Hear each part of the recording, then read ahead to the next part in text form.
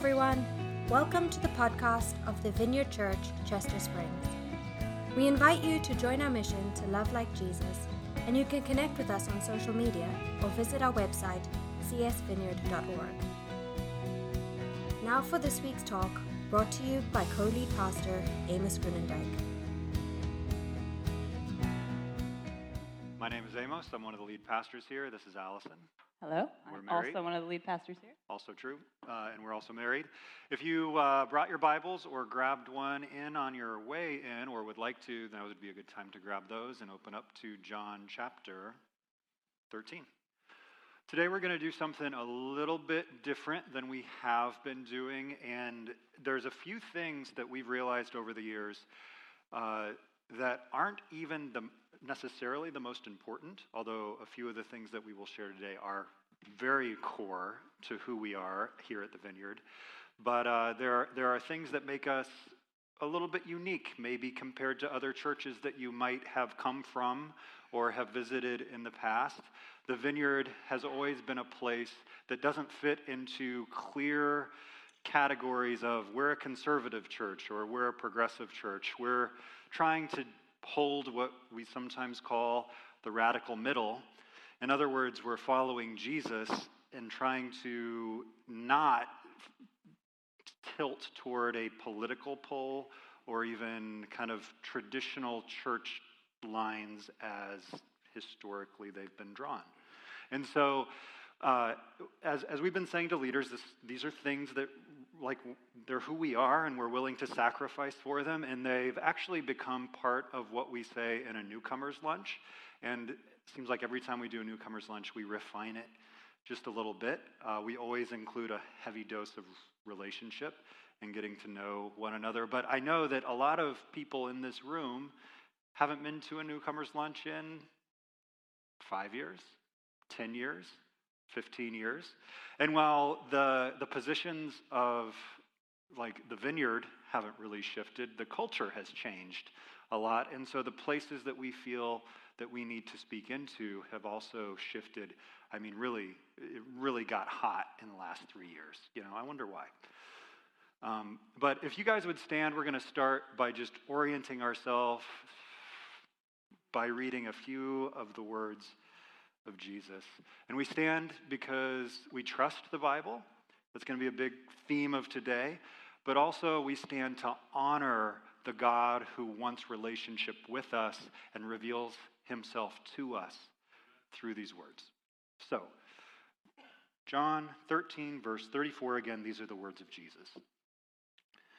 So now I am giving you a new commandment. Love each other. Just as I have loved you, you should love each other, and your love for one another will prove or show to the world that you are my disciples.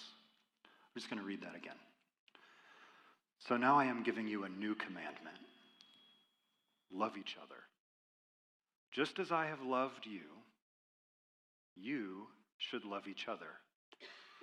Your love for one another will show to the world that you are my disciples.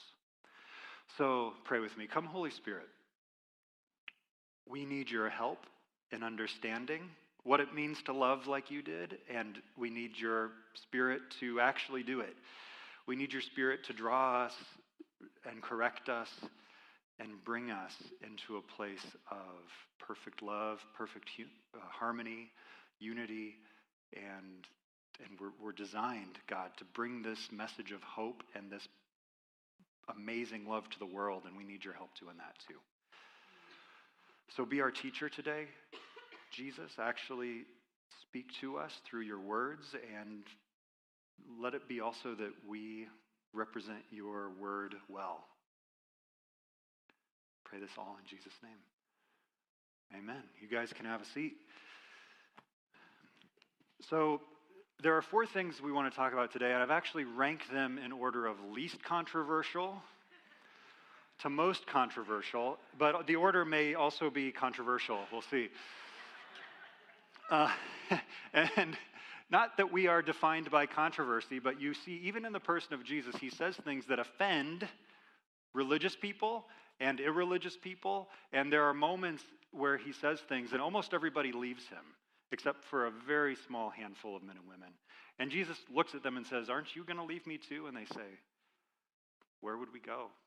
You have the words of life." And so I think that's our posture, and it's a changing world, and we're trying to stay faithful to Jesus in an environment that tries to put words into Jesus' mouth a lot of times. So I want to start with our mission here at the Vineyard. You hear us use this phrase a lot, but we believe that we're here to love like Jesus, right? Just like the passage just showed us. Like Jesus says, love each other like I have loved you.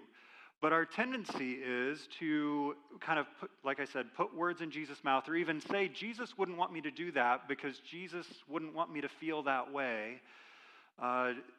Jesus becomes this kind of fuzzy idea that we can project ourselves onto. And so Jesus, as it turns out, always agrees with me, or you. And he's just kind of a buddy up there in heaven, giving us the eternal thumbs up, like, "You're doing great. Keep going. You do you, man." But that's not the Jesus in the Bible. I think you would be surprised, if you haven't done this recently, to read through the Gospels and find out what Jesus really says and how he actually lives. And there's kind of a parallel passage in one of John's letters, 1 John chapter 2, where John, the disciple of Jesus, says, Jesus is the embodiment of love. And so when we define what love is, we don't want to go to a fuzzy idea. We don't want to let love define it, or, the latest Netflix series you've watched define what true love really is. We want to go to the person of Jesus. And what we find in Jesus, if we believe that everything he does is showing us what it means to love one another, is that Jesus sometimes rebukes in love and corrects in love, and always, always, always with everybody gives a message of repentance. In other words, turn back to God. You've been going to synagogue faithfully for 100 years? Well, that'd be for 10 years, 20 years. Turn back to God. You haven't set foot in a synagogue because you don't feel like you deserve to be there. Turn back to God. And the message is, there's forgiveness for you. There's grace for you. I love you. But follow me. And Jesus says things like, obey my commandments. And he gives messages like in the Sermon on the Mount, like, I have actually designed humans in a way for them to flourish in a way that I have designed. And so we here have an emphasis on loving like Jesus, but it goes deeper than that, because loving like Jesus cannot just be an external thing. It comes out of who we are. And so we have an emphasis on formation here at the Vineyard, and that is, in other words, pushing us toward who we are becoming and inviting us toward self-awareness so that we repent when we need to, or repair relationships when we've broken them. And so, just, I guess, by way of example here, somebody told me, hey, you were really good at math, weren't you? And I was thinking, I did actually get A's in math. But I'm not sure if I was good at math or not. I just learned the secret. So if you're a kid here today, listen to this. You want to get A's in math? This is how you do it. I learned that I'm always going to make a mistake. And if I go back and check my work and say, where did I make the mistake, and fix it, I can get an A. And so too in life. You are always going to make a mistake. You will inevitably make a mess. Can you come to a place where you're aware of the mess you made and work to fix it? And so language we use around here is stay calm, stay connected, and stay curious. And when I stay calm, sometimes I think I just have to not lose my cool. But I think staying calm has more implications than that. It means I'm going to stay non-defensive. It means I'm not going to run away when I feel triggered or shame, or if I take a break, I'm like, I need to cool down, I'll be back. To stay connected, I mean, this comes up a lot, and we see people choosing ideas or theology over people. So we've lost in this world the ways that we can disagree or fight and still stay connected. And again, part of that is being willingness to repair and say, I'm sorry I lost my cool, I still disagree with you, but I didn't behave the way that I wish I would have behaved. I might have been a little arrogant, for instance, or I was really actually defensive there and I'm sorry. And finally, staying curious is just part of it, trying to understand where people are coming from. Now, that doesn't mean we don't have like a few theological convictions, because we rest on the authority of the Bible. We actually trust the Bible. We have a high view of the Bible.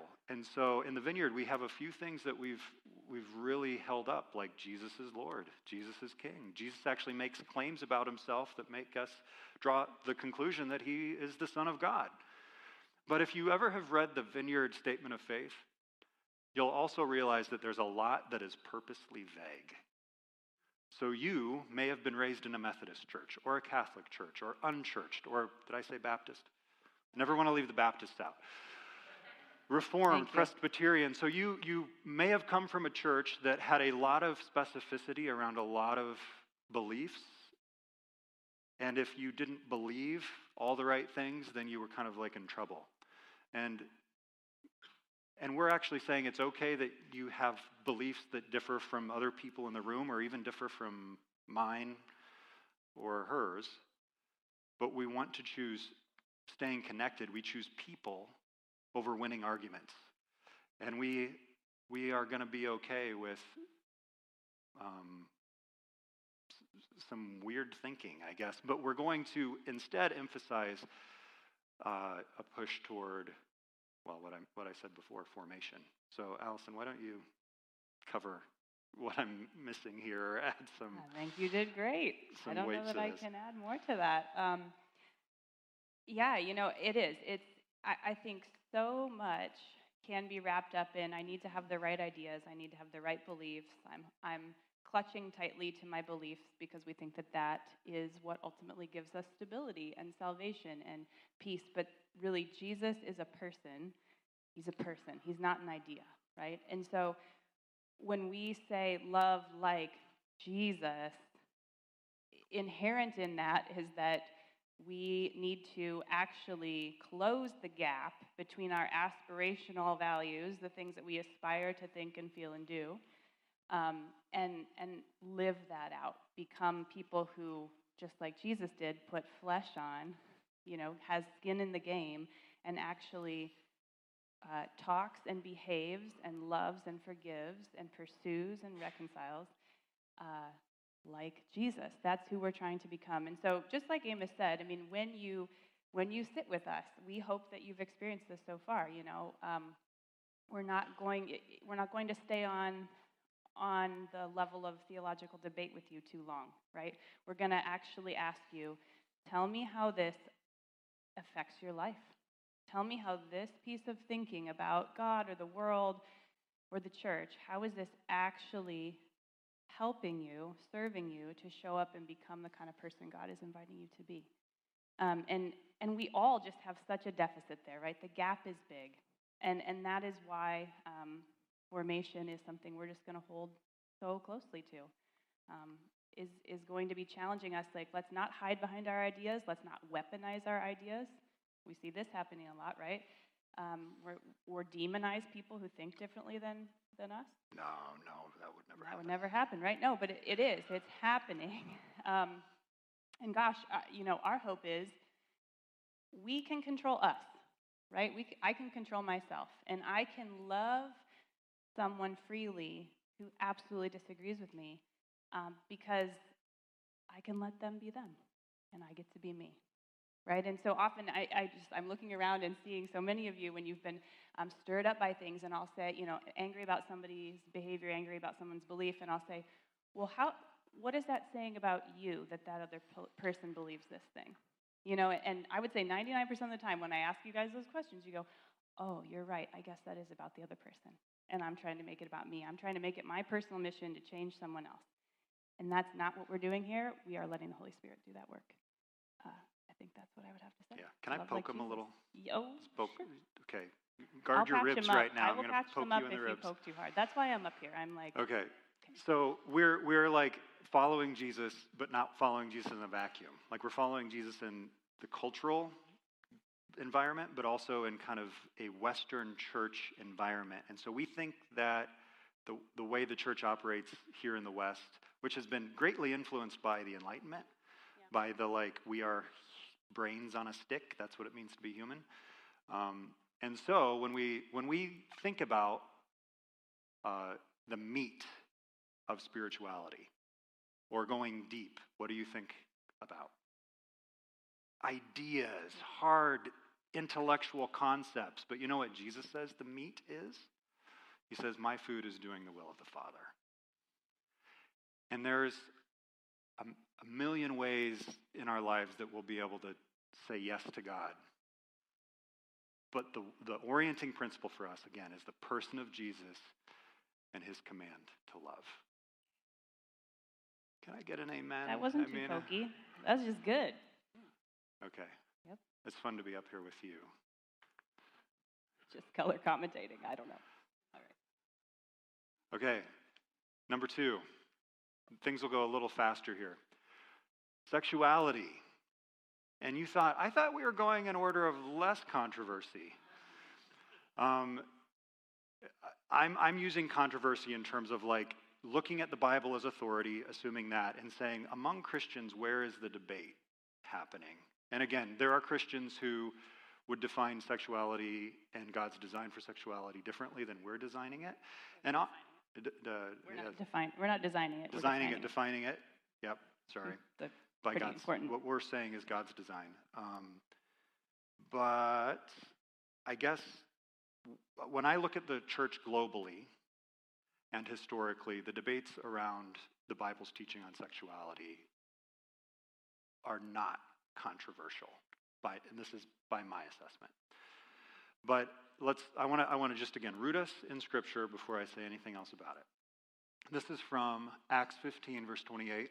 This is the apostles trying to decide how Gentiles, in other words, people living in pagan cities and not raised Jewish, should apply to their lives the Jewish code or Jewish laws. And so the real question is, do I have to get circumcised? That's what the guys really want to know. And they say, no, you don't.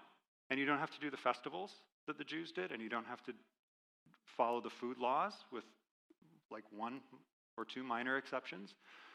But here's what they say. Here's what the disciples of Jesus say. For it seemed good to the Spirit and to us to lay no greater burden on you Gentiles than these few requirements. You must abstain from, and they mention don't eat food sacrificed to idols. But that's applicable to some people in some places in the world today. But I'm skipping that for sexual immorality. Now, that doesn't actually define what sexual immorality is by itself, but if you realize that it's pointing back to the Old Testament law, the Torah, and if you read the span of the New Testament, almost all of the Old Testament teaching around human sexuality is reaffirmed in the New Testament. And if this is a hard place for you to hear what I'm saying, keep listening. But also, I said this years ago.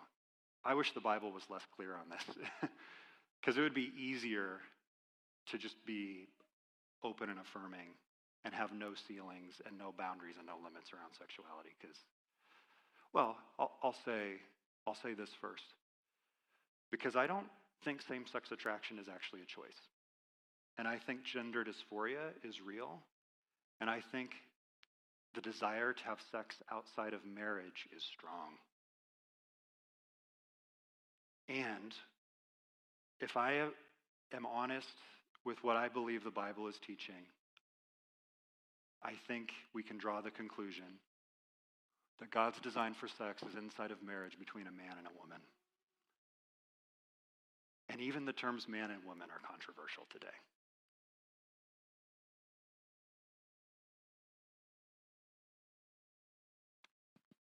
Can you say something? Something. And then I'll say a little bit more. Yeah, I mean, like you can feel in the room, like, okay, that was mic drop, and everyone's a little bit holding their breath right now, right? So I guess what I would say is if you're feeling tension around this, that's probably good and okay and not going to resolve, right? And so here's, I don't know if you find this encouraging, I kind of do, but the reality is the Vineyard, just like we alluded to earlier, it's a mashup. It's a very, very new denomination, very, very new movement. And so we're a mashup of all types of spiritual heritages, all types of people coming in with different formation. And so we have a ton of different struggles, hang-ups, pain, hurt, abuse around the idea of our bodies, around our sexuality, right? And so when we hear that word, you're going to just feel some tension. Because I think Jesus' sexual ethic challenges all of us. Doesn't matter where you land on your belief about sexual identity, when you hear his words, like, that is challenging. And so there's just an invitation to stay in the tension and realize that I'm going to have to be a more spacious person to try to stay in a space that is this diverse. Yeah. In terms of, yeah. And we've actually shifted how we approach this topic since becoming lead pastors, and I think it's because the world has changed. Like it's never going to become a major point of emphasis for me in my teaching. But we used to not talk about it. We used to say, let's treat it pastorally on a case-by-case basis, and so we can be sensitive, because it's very hard to talk about, because we're talking about people with real pain and people who are deserving of love and friendship and civil rights, human rights. They're not deserving of bullying or hate, or like nobody is. That's what I'm trying to say here. But we've come to the realization that it is actually kind to be upfront and to be clear, and to avoid confusion, or we don't want anybody to be surprised a few years in when we describe how we hold the tension between Jesus' command to love and his posture of radical welcome with his teachings on sexuality and the New Testament, the church's, his disciples who knew him best, application of his teachings. So we actually don't feel like we can resolve the tension. Like, there are some things where you can be like, oh, here's a consistent position that takes the entirety of Scripture and solves all the problems of it. So the way we live in this tension, rather than resolve the tension, is we say that everybody is welcome to worship, communion, participation in small groups, baptism, serving the poor. Like, you have access to Jesus no matter who you are. And if you were listening to the video, like, a church is a community, it's people, everybody is in need of grace, everybody is in need of forgiveness. Nobody makes it on their own merits, only on the mercy of God. And when we read about what God asks of leaders in the church, we find that there is a higher standard, or to use the language of 1 Timothy chapter 3, we say leaders and others with spiritual influence are committed to a, quote, life above reproach, and a willingness to repent when we mess up, or when we make messes, for instance. So none of us is perfect, and we all need to course adjust, but a willingness to say, I'm going to submit my entire self, including my sexuality, including my Facebook posts, every single one of them, to the lordship of Jesus. And that's not satisfying for everybody. And this is how we do it here. Anything else you want to add? Okay. We did do a class on this a few years ago, and I anticipate spending some time more specifically in second session. But again, I don't see it as something I want to get into too deep on a Sunday morning preaching slot. So the third, and this is not controversial, but it's unique. It's the way that we operate in the power of the Holy Spirit. It's the way that we believe that God speaks and is active in the world today. And we actually, if you're here, or if you've been with us through the change and how we pray for each other, you've experienced this.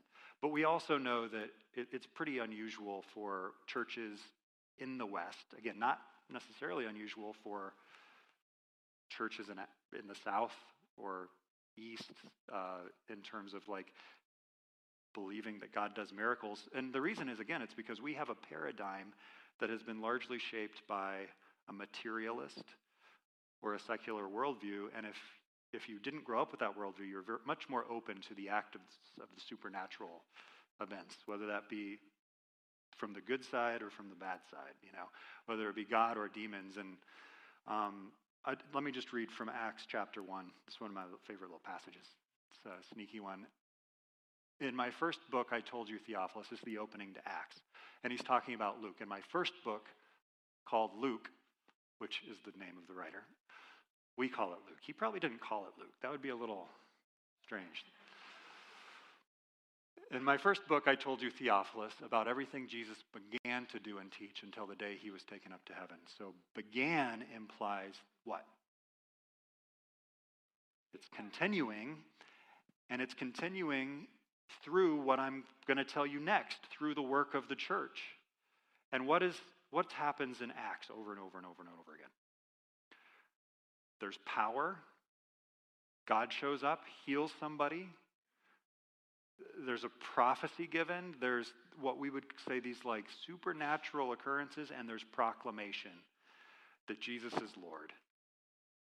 And that while there's a bunch of people or a bunch of things or a bunch of forces that are competing for that place in each of our hearts, we are called to turn to him and to lay everything down at his feet. And this is actually, Jesus shows up between his resurrection and his ascension in the book of Acts. He says, you will receive power when the Holy Spirit comes upon you, and you will be my witnesses. So that's a way of just saying power and proclamation. Like we have a message of hope and of like what it means to have good relationship with God primarily, but also how that affects the way we relate to one another. And we can't do it without the Holy Spirit. And there's a little quote by D.L. Moody that I shared with the leaders. He's like, if you were to look at the church today and the Holy Spirit's presence or power was withdrawn, 95% of what churches do would continue. But if you were to look at the early church, 95% of what they were able to do was because of the power and the presence of the Holy Spirit. And the church would not have continued. And so we are resting, putting our hope in the fact that we're not alone in the mission that Jesus called us to love one another and to love the world, or to heal broken hearts or broken bodies. Like we create space in the middle of every service to say, come Holy Spirit. And why don't you say a little bit more about that? Yeah, and if you've been here for a bit, or even if you haven't, hopefully your experience of what this feels like in the room is one of no hype. That's a phrase that we hear in the Vineyard a lot. We dial down when things seem to get crazy and God shows up in unexpected, powerful ways like he can. We don't add our weirdness or our craziness or our energy on top of that, right? We let God do what he's going to do in the moment. And again, you can kind of sense already as we've been talking, it's just yet another space in the life of our church where we hold tension. We believe that God can come in power and do things right now in the moment and heal and help people get breakthrough and give freedom. And then we also believe that we're human and there's sin in the world, and we don't always see the kingdom come fully in the moment, even when we ask for it.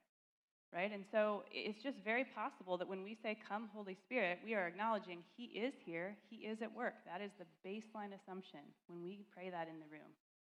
Come, Holy Spirit, do what you want to do today.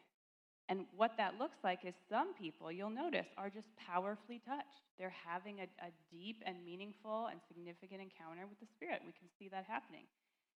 And then others look like just a regular day at church, right? Like we're just kind of, it's okay. I'm not feeling anything. I don't have a strong sense of anything. I'm not getting a word of knowledge. I don't feel any sensation in my body, and that's okay. That's actually okay, again, because we're not in control. I think that's where it lands, right? We don't manipulate a moment. We don't manufacture a feeling. We're not conjuring something up. We're okay to live in the humanity of, God, I'm just in your presence, and you get to be for me right now what you want and how you want to live. Now, this subject probably may not feel controversial to you if you've been in the Vineyard a while or had an experience of God's kind of power, or if you're here, you're probably at least open to it. But I know from personal experience and where I came from, I was very uncomfortable with this. Like I had to shift not only my thinking but my posture toward what was it wasn't even what was possible, but what God would do. And if you have friends who go to other churches and bring up the power of the Holy Spirit or the supernatural miracles, you'll find out how controversial this is pretty quickly. And if you go outside the church, you'll find people are actually hungry and open for healing and for an experience of God. But I was actually taught, here's where it comes through. I was taught you can't trust experiences. You can't trust emotions. You can only trust the Bible. Now, the hiccup is that the Bible actually teaches that these things happen. And I see this, I see how, for instance, the miracles of Jesus are often turned into moral lessons instead of demonstrations. So we would say, love like Jesus. That's not controversial. Pray like Jesus. Okay. I don't know about that. Hang on. So, number 4, this is actually the most controversial when it comes to when you look at kind of Christians over history, reading the Bible, trying to understand the dynamic. And it is none other than women in leadership. Again, maybe not controversial for you. If you're here, you're probably not super offended that Allison is standing beside me. We have said goodbye to good friends over this issue in our church, and it's deeply sad. It makes us really, really sad. And it's because when you read the letters of Paul, he says things like, I don't permit women to speak or teach in the church. And if that is all we had, the case is closed. Except for then a few chapters later, he's like, when women prophesy, it's pretty great. Or, to me, this is why we can't simply accept the position of, saying women can't be in leadership. And we actually here obviously promote women as equally called, equally gifted, and equal in authority as men. And we do it largely because of Romans chapter, is it 16? Yes. There's mentions here, and it's so fascinating. There's examples of Paul celebrating women in the early church in leadership. So I commend our sister Phoebe, who is a deacon in the church. Now, again, if we don't really have deacons here, but our financial assistance team is kind of like our deacons. That's an official title with authority for the New Testament church in this case. Give my greetings to Priscilla and Aquila. Now, you might not even be sure which one's man, woman there, but it's Priscilla. Just funny names. My co-workers in the ministry of Christ Jesus. That's pretty remarkable. That is a strong endorsement of a power couple of the New Testament. And then finally, greet Androgenisus and Junia. Junia is the female here. My fellow Jews who are well known among the apostles. So we have people with authority, status, calling, and power, teaching, preaching, prophesying in the New Testament. And so that's why when we read the sections of Paul that say I don't permit women to teach or preach, we're thinking there must be something specific going on in that church. Perhaps it's cultural, perhaps it's circumstantial, that he's saying not for all people, all churches, all time, but for this case, in this time, for this church, for instance, that Timothy is pastoring, we need to stop what's happening. So, this is pretty weird, right? In some cases, we're taking what would be called a progressive position, and in some cases, we're taking what is considered a conservative position, and here we are, following Jesus in the radical middle. Anything you want to add? You're standing here is pretty strong. Yeah. Example. Yeah. I had to. Yes, there you go. Say amen every now and then. I had to change my own thinking about this to be able to stand up here, right? This was not my spiritual heritage would not have allowed me to do what I'm doing. So, and I think my story is I received many prophetic words over many years to walk into the calling that I'm in now. And so that is just discernment in community and a gift-based, egalitarian way to go about it. And that's who we are. And let me land on this. I feel like we're standing on a good foundation because we're standing on the authority of the Bible and the person of Jesus and the teachings of the apostles. But I also feel like we have a good foundation because of you guys. And even if and when you have disagreed with us, you've told us and shown us that you trust us and that you love each other. Like when I talk about this church, I see that you guys are here for the right reasons. You're because you love God, not for social status, which you cannot find here. And you love each other. And that's why we gather, to glorify God, to encourage each other, to pray for each other. And so maybe we should do that. Great. Why don't you guys stand? Thanks again for listening to the podcast of the Vineyard Church, Chester Springs. We hope you share this with your friends and family and subscribe on iTunes or wherever you get your podcasts. See you next time.